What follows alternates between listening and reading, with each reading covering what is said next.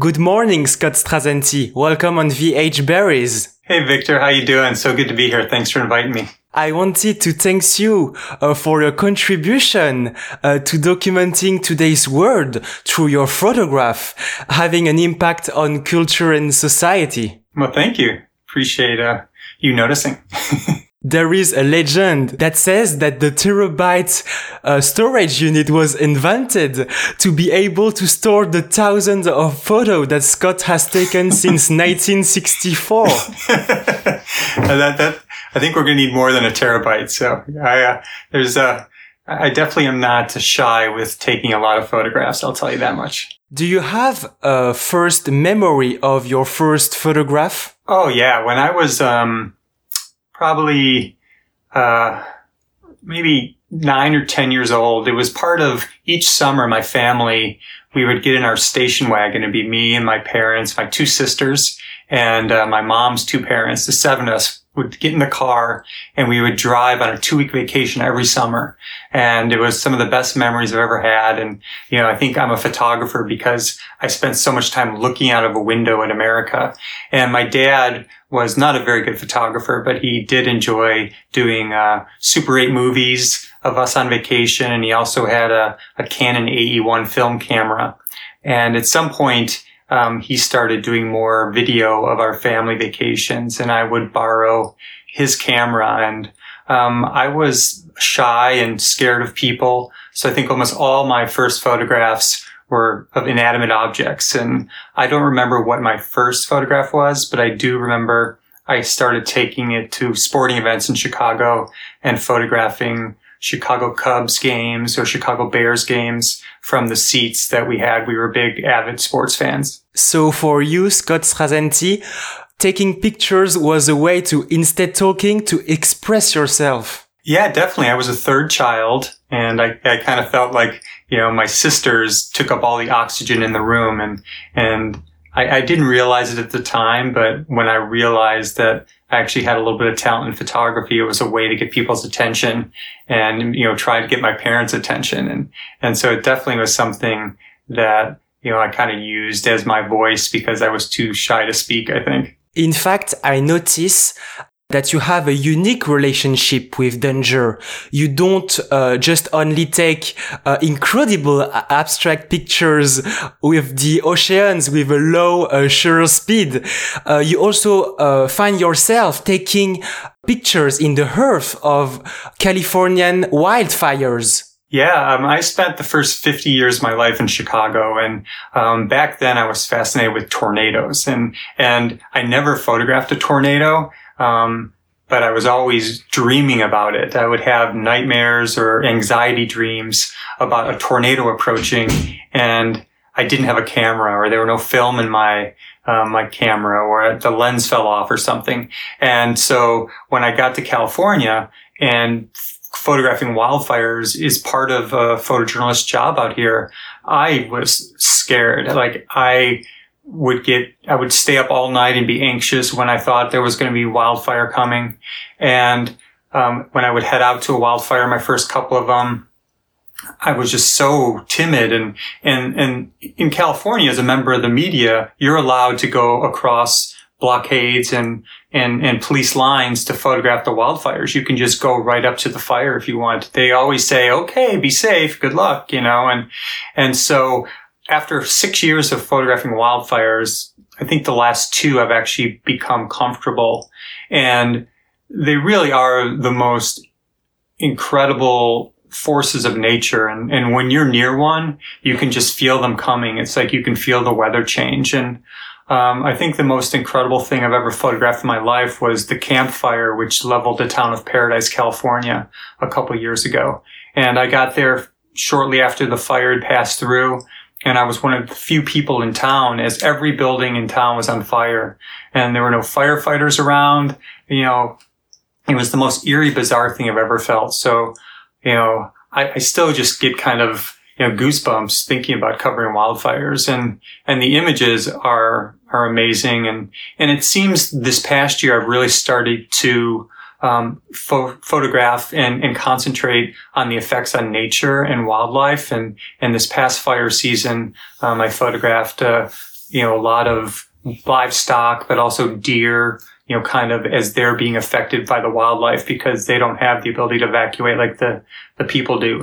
And so each year I feel like I am more prepared psychologically and photographically to cover the wildfires. But it is the most incredible, scary thing that I've ever encountered in my photographic career for sure. And Scott, during this very special operation, are you wearing masks? Do you have a special equipment? Well, the one thing we do have is to get past the fire line, you have to be wearing the same outfit that a firefighter wears. And so it's just a pair of pants and a jacket and a helmet and goggles.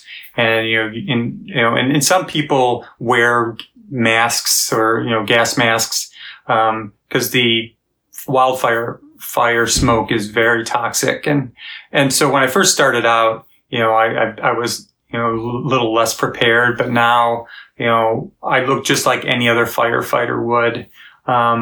But I do, at times, the pandemic started, so it became more, everyone was wearing a mask. But before that, there was almost this kind of macho thing where no firefighters wear masks. And you kind of felt this pressure to fit in, to not wear a mask, to kind of breathe in that fire smoke, like that was some kind of, thing to do that made you cool or something. But luckily, I think one of the few positive things from the pandemic was that now you have to wear a mask. And so I don't have to pretend like I'm some cool guy. I can actually protect my lungs instead of, trying to impress the firefighters, which is kind of really pretty stupid to start out with. And in another category, even at the age of a basketball court, you always have a risk of getting a lost ball hit in the face. Yeah, it's funny. It's like, I think one of the only 2 times I've been injured on the job were photographing basketball games. And they were both errant passes that hit the front of my camera. And then on each camera, there's a little metal thing where you put a flash in. And both times the metal thing hit me right above the nose. And one is on this side and one's on this side. I have 2 kind of matching scars.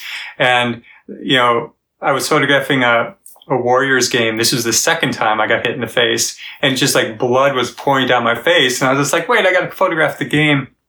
And so then some paramedic took me over behind the stands and they put a big bandage on my face, and then I continued to shoot the game. And, but it is a little embarrassing. And, when, usually, wounds to the head bleed a lot. And, so it was not a pretty looking scene, but, that's the only wounds I have from photography over the years. Shooting wildfires or, floods or natural disasters, I've been fine. But, shooting a basketball game is when I get injured usually. Absolutely. Because every time I saw some clips of basketball games, there are always photographers so close of the field. This is very, very impressive. Yeah. It's like, actually, I don't ever think about it while I'm doing it, but covering professional sports can be dangerous. Baseball games, except for now with the pandemic where we're up in the stands. But before that, line drive baseballs are whizzing by your head, or in football,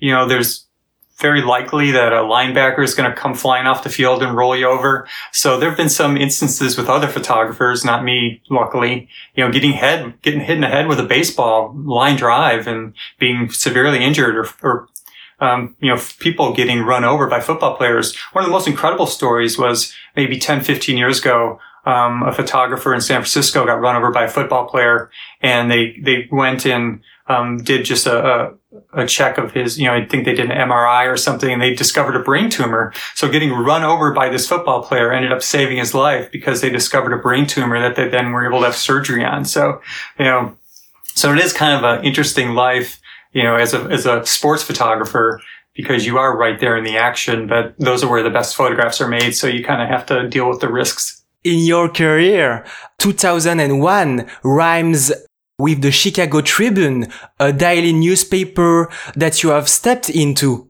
Looking back, how have you lived this year and this new chapter in your life? So before I got to the Chicago Tribune, I was working at a small newspaper in Joliet, Illinois, which is a suburb of Chicago.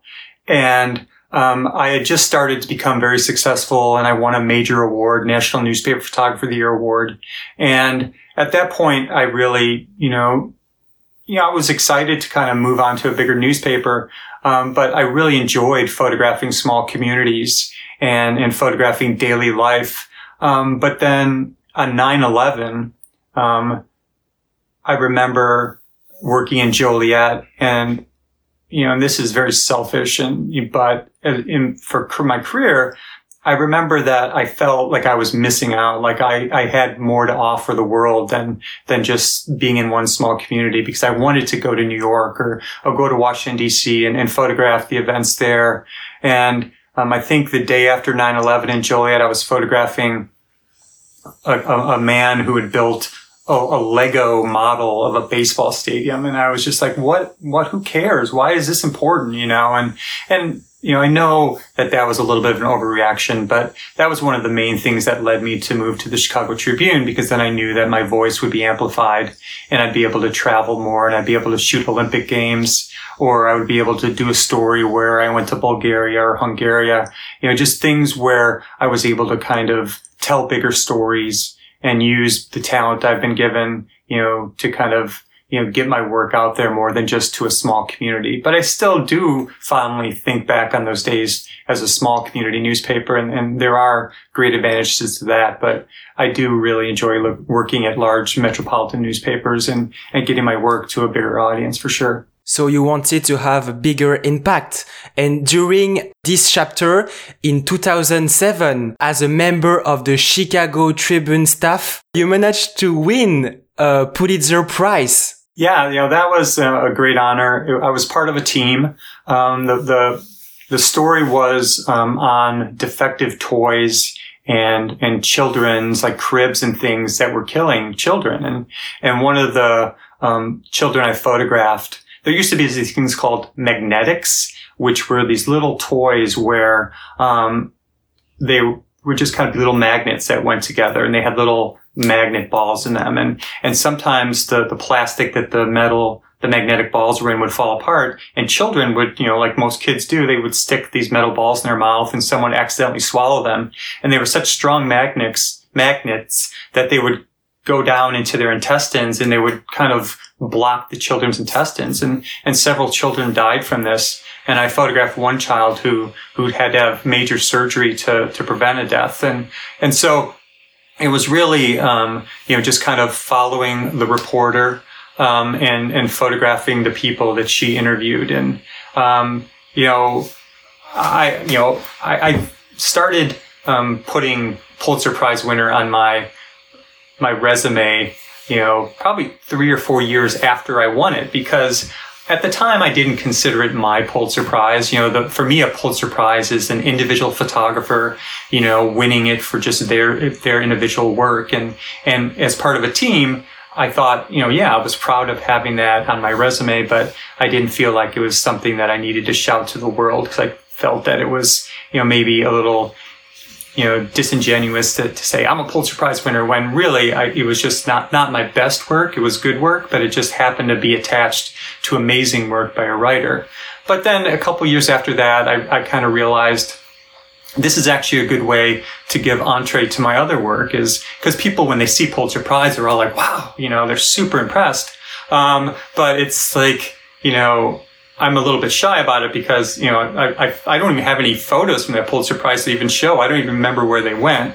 But I do feel that it is a way where if people say, oh, this is the Pulitzer Prize winning photographer, let me see what his work is, then they can see my other work, the work I'm really proud of. And that's something where I think it's a great bonus. And, but it also, in the place I live now, Mill Valley, California, it's also helps when I'm trying to do portraits of, a woman I do yoga with, where, it gives me instant credibility. And that's something that helps in my side work and my freelance work, to kind of get my work out there. But, I think that in general, if you're a talented photographer and you work at a large newspaper for 10, 20 years, you're somehow going to win a Pulitzer Prize. You're going to kind of work right to, like almost every New York Times photographer, Washington Post photographer, LA Times photographer, Chicago Tribune photographer, at some point has been part of a Pulitzer Prize. So it is a fun club to be in, but I am definitely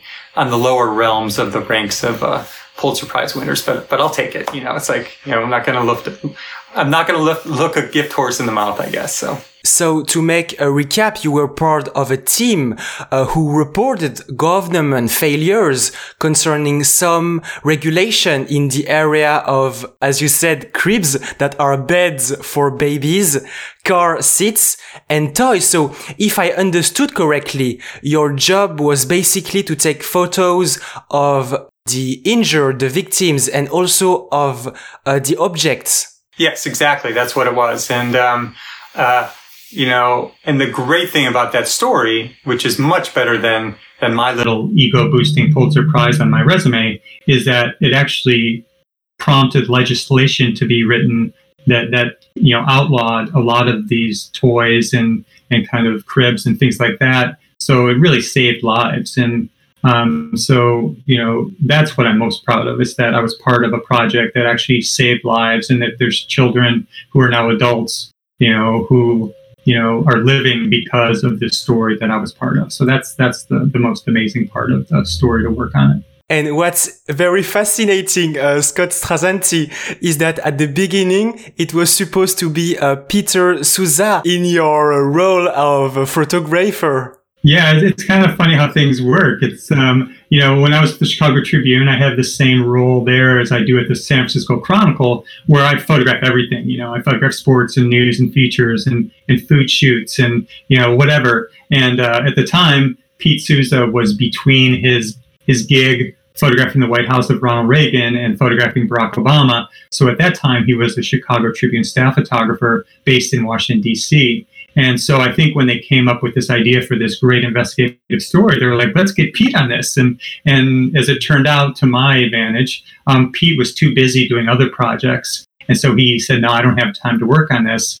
And so they asked me if I wanted to work on it. And I was like, absolutely. So it is kind of funny that, Pete, moved, Pete could have been won this Pulitzer Prize, but, he just happened to be too busy. And a couple of years after I won the Pulitzer Prize at the Tribune, I was offered a job in Denver at the Rocky Mountain News, and which now has since folded, which is sad. But I had to turn down the job at the Rocky Mountain News because at the time I was a single dad raising my children, and I just couldn't move them to Colorado.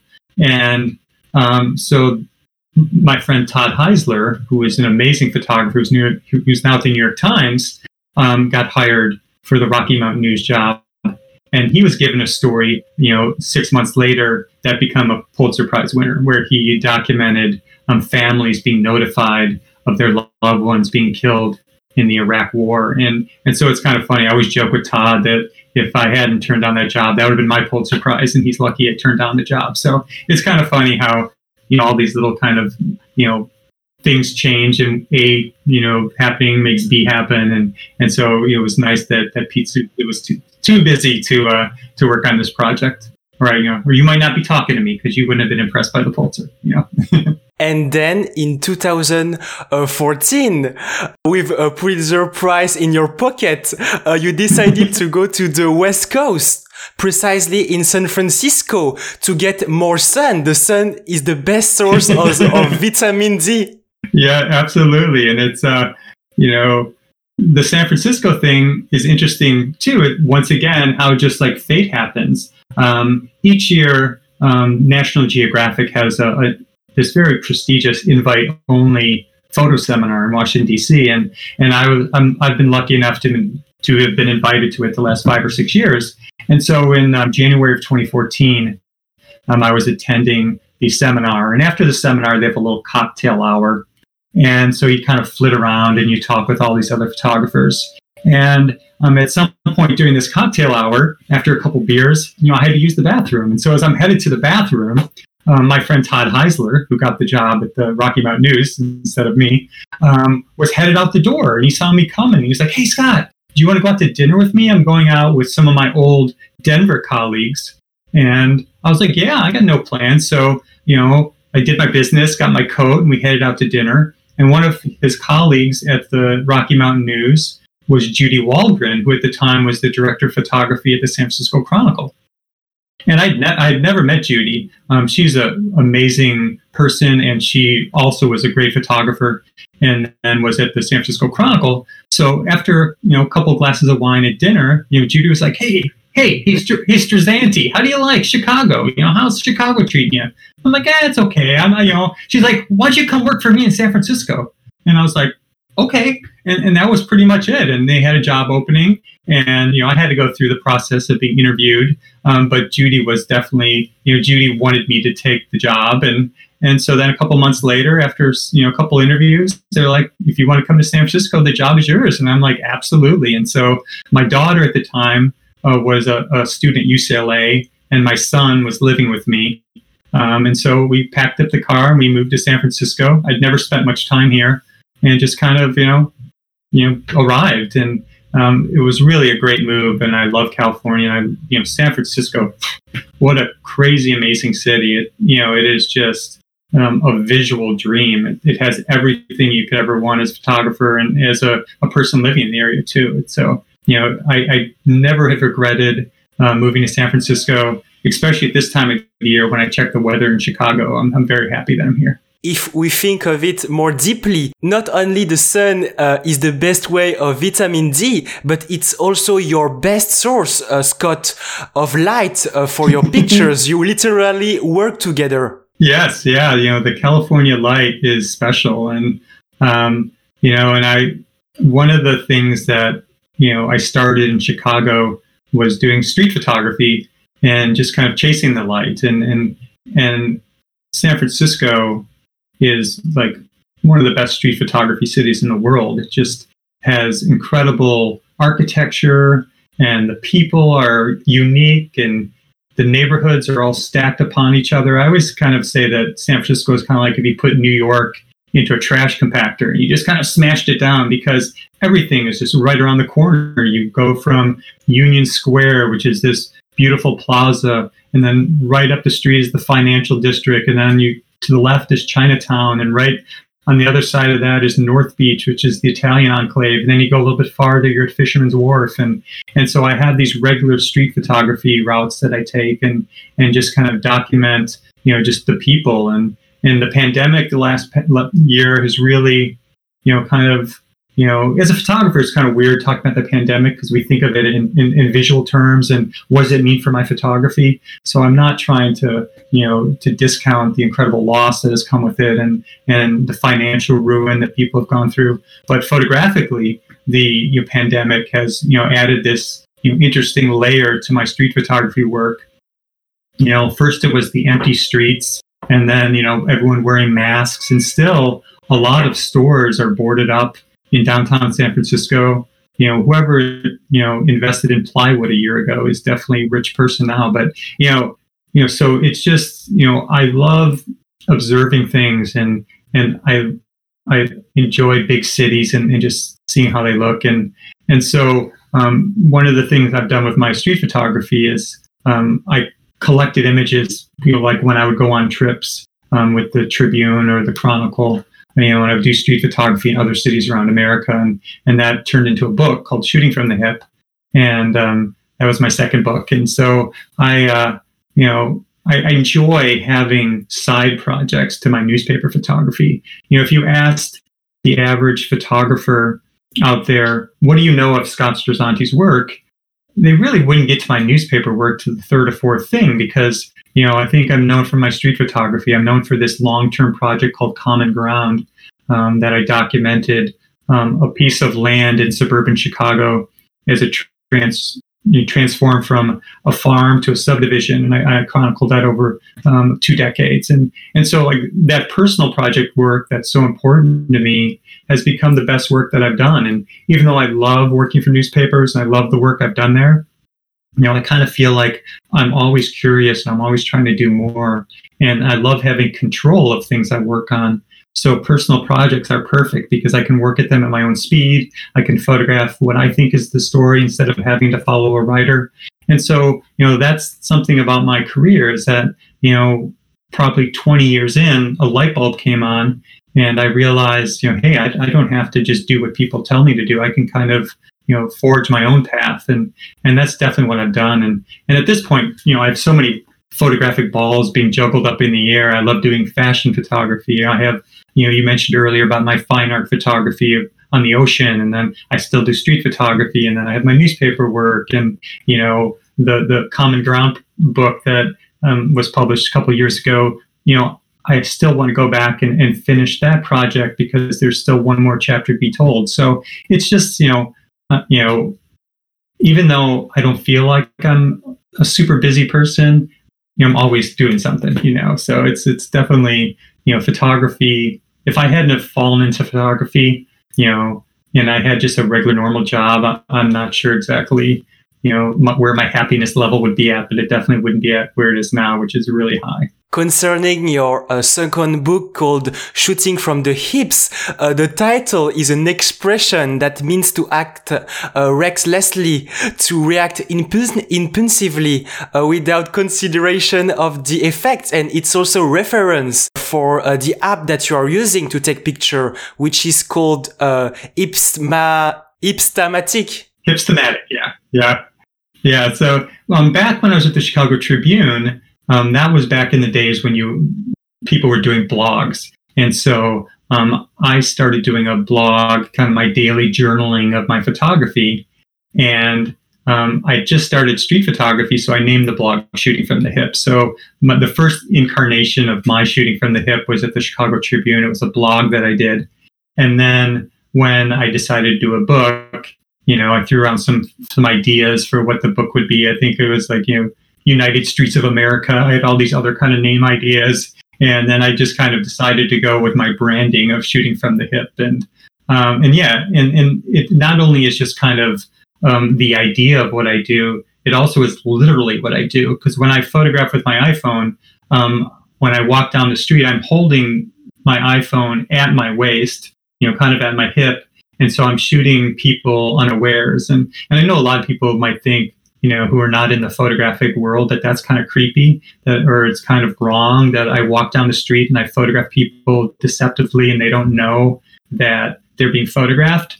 But, my, idea is that I want photographs of pure reality. I don't want it to be tainted by my presence. And as a newspaper photographer, a lot of times people know I work for the newspaper, or they see a photographer with big cameras and big lenses. And so they change their behavior. They'll do something that isn't natural just to kind of play up to the camera, or they'll be shy, so they won't do what they normally would do.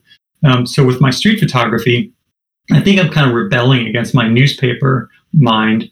And I'm just walking down the street, kind of walking in and out of moments and situations and photographing them without any, influence of me on them. And so that's what I love about it, is that I'm photographing while I'm walking. It's kind of a free-flowing process. I'm not really stopping to set up a moment or a scene like I would for my newspaper work.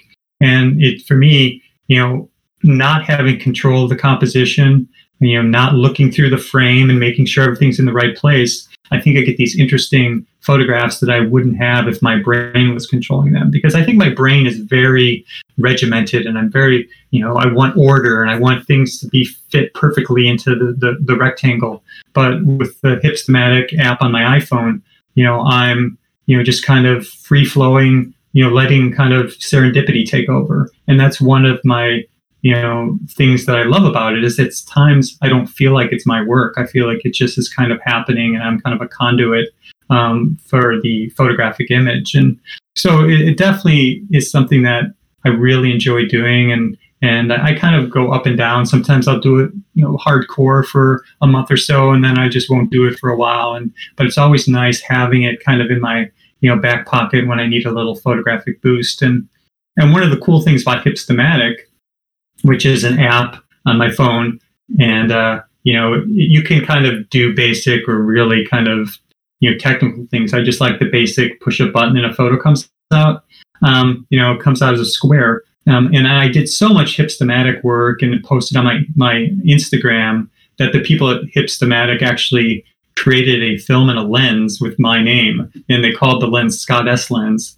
And that the film is like this infrared film, and so it's called the Bucktown Pack, which is a neighborhood in Chicago. So it was like such a great honor to like have a lens named after myself, because one of the first hipstamatic lenses that they sold was the John S lens. So the Scott S lens is kind of a play off of that. And the funny thing is that even though I have a lens named after myself, I probably only use it 2 or 3 times a year. I have another combination that I actually prefer, which is Lowy lens and Black Key super grain film, if any of you are hipstamatic nerds out there like I am.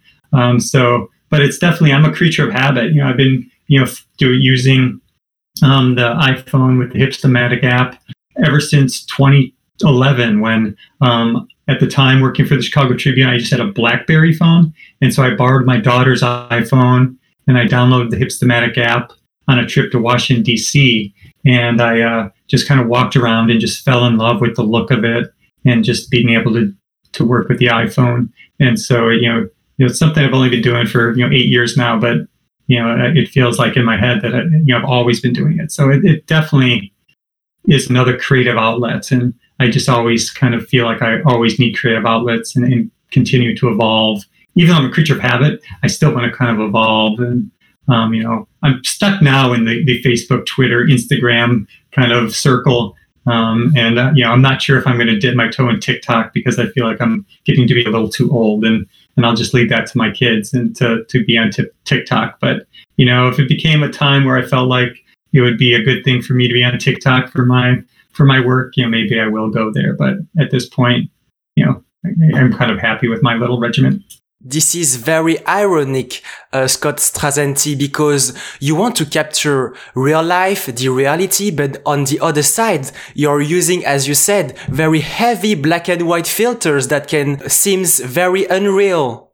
Yeah, it is kind of, like I said before, I'm like rebelling against myself, because in the newspaper world, we're not allowed to do any sort of editing of our pictures or manipulation or change what the world looks like. And with the Hipstamatic, there are very heavily filtered apps or filters you can use on there. The one that I've settled on now, which is the Lowy lens, which was actually named after photographer Ben Lowy. It's one of the least kind of hinky setup. It doesn't, it looks as close to shooting normal, like black and white film out of a big camera. So I tried, but when I first started out, you're right, I had some of these funky, filters, and there'd be like, big scratches they would put on there, or really weird borders and stuff. And so I definitely went through this phase where I went through this heavily filtered look. And at the time I thought it was really cool, but now I look back on it and I'm like, oh my God, what an idiot. Those just look so ridiculous. And but I do feel that, my hipstamatic work, it's like, I'm a big contest enterer in photojournalism circles, and you cannot enter a hipstamatic photo in the pictures of the year competition because it's considered, not reality. And so I've totally come to grips with that, but I still enjoy doing it. And so it definitely, is a little rebellious for myself, and but it is what it is, But I do understand that irony. It is kind of funny. And concerning your first book called Common Ground, even if everyone say to not judge a book by its cover, I really like the cover because there is like the 2 words, common and ground, facing each other as if they were gazing at each other. Yeah, no, it takes a village for a lot of these projects. And that book was designed by Deb Pang Davis, who is a designer who is, taught at Syracuse for a while. And I think she just is moving now to someplace else. I lost touch, but she's really a great talent. And she designed that book. And I'm the type of person is when I'm collaborating with someone, I just let them do their thing. Excuse me. And I don't really try to influence what they do. And so Deb came back with a design idea, and I thought it was brilliant, and it looked great. And her husband, Mike Davis, who was a National Geographic photo editor. He was a White House photo editor, and then also taught at Syracuse. He photo edited that book, and he was an editor I worked with back in 2000 when I won my National Photographer of the Year award, and he edited my portfolio that year, the year I won.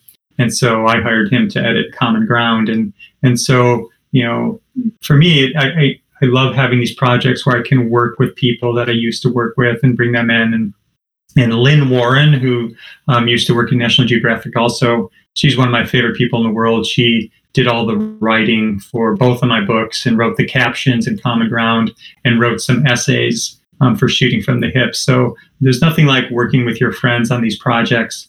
But yeah, I was very pleased with how Common Ground came out, and I really love the title on the front of it. It looks great. So to make a resume of this book, inside Common Ground, you challenge the question of the meaning of home, because the people you have pictured, some of them have lost their home. Yeah, so the idea of the book was, there never was like a pre-plan. It just kind of happened organically. But it started in 1994 when I was working at a newspaper called the Daily Southtown in suburban Chicago. And I was sent out to a farm to do just a quick 1-hour photograph on Harlow and Jean Cagwin. They were, at the time, Harlow was 71 and Jean was 62, and they were childless, and they were running a farm that raised Angus beef cattle. And the story was on, I think, just people raising animals in Homer Township, which was an area near my newspaper. And as I was leaving the farm after photographing them for an hour, being the city kid growing up on the south side of Chicago, I asked, hey, can I come back sometime and photograph some more, just for my own, kind of personal delight? And they were like, sure. And so I started going back every month or so. And then as my kids were growing older, I would bring them to the farm and show them the cows and things like that. And so that was, a period of maybe 2 or 3 years where I just kind of were becoming friends with the Cagwins, and I wasn't photographing a lot, but I was continuing to visit. And then in 1998, I moved from the Daily Southtown to a paper called the Herald News in Joliet, Illinois, which I mentioned earlier. And the farm was actually right outside of Joliet. So when the photo editor there asked me if I had any stories I wanted to work on, I said, oh, well, I know these cattle farmers. And so then I started photographing Jean and Harlow for the newspaper. And I had asked, because I'd already started the project, if I could retain the copyright, because I, wanted it to be a project that I was working on that I owned. And it's the only time I've ever done that. And because most times when you work for a newspaper, they own the images and they can control what they do with them. But I asked if I could own the images, and they, they didn't think it was anything special. So they're like, sure, that's fine. So I continued to work on Jean and Harlow's story while I was at the Herald News. And at that point, Harlow's health was deteriorating, and there were rumors that he was going to sell the farm, because a lot of farms in the area were being sold to subdivision developers, because suburban sprawl coming out from Chicago, people were moving from the city way out to the suburbs. And when I moved to the Chicago Tribune in 2001, I was still working on the project. And then I got to the Tribune and I asked the editor there, hey, this story I've been working on, is it okay if I retain copyright? If you guys want to run it, you can. And so it ended up running in the Chicago Tribune Sunday magazine twice, 2 versions of the story. So I photographed Jean and Harlow from 1994 until July 2nd, 2002. And on that day, Harlow and Jean moved out of their house, and like 5 minutes later, the subdivision developers knocked it down. And so I have this amazing photo of Harlow sitting in his front yard on a felled tree with his head down, as the home that he'd lived in the past 75 years was being knocked to the ground. And so at that point, I'd photographed them for 8 years, and I thought it was a complete thought. But as the subdivision started being built on their farmland, I kind of thought that there was a story to be told. And Jean and Harlow had moved to another place, and I visited them occasionally, but I was more interested in what was happening with their land. And so it took a while to kind of come up with what I was going to do with it. And I visited, and I met some families, and I actually asked one if I could document them, and they agreed, but I just never followed through for some reason.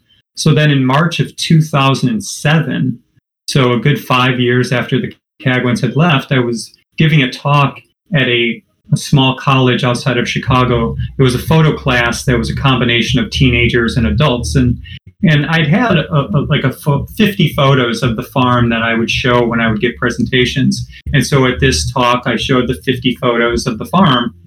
And at the end of the talk, a woman raised her hand and said, "Hi, my name's Amanda. I live in that subdivision." I was like, "Really?" I'm like, "Oh, so can I come visit you?" And she was like, "Sure." And so I went, and she lived at the end of a cul-de-sac called Cinnamon Court. Her and her husband, Ed, had 4 children. 3 of them were triplets. They had a big black dog that looked like a cow. And I was like, "This is amazing." So I started photographing at their house. And on my second visit, I photographed their oldest son, Ben. He was wrestling with his cousin CJ in the front yard with a jump rope.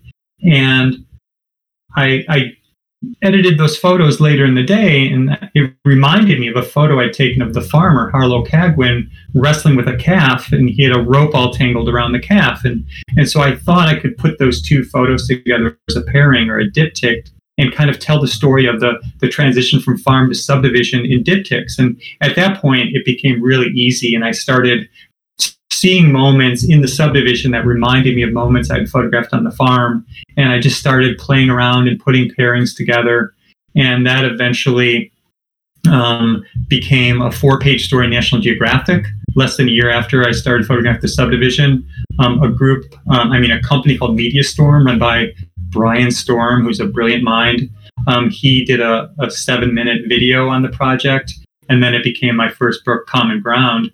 And I'm still continuing to photograph on and off whenever I go back to Chicago. Ed and Amanda unfortunately got divorced, and 3 triplets are going to be graduating from high school next year. They're juniors in high school. And so when they graduate from high school, Amanda is going to sell the house and move out. And so I'm going to be there to document the final days of Amanda and her family living in that house and then moving out. And then I'll probably make a bunch of pairings of Harlow and Jean leaving their house and Amanda and her children leaving their house. And then I finally think that this story will be done, 28 years after it started. So it's definitely a thing where, I never thought it would last that long, but it just, kind of happened. And I think it's a good advice to photographers to, you don't have to have great ideas. You just have to photograph a lot and, just make sure that you collect photos. If you wanted to go out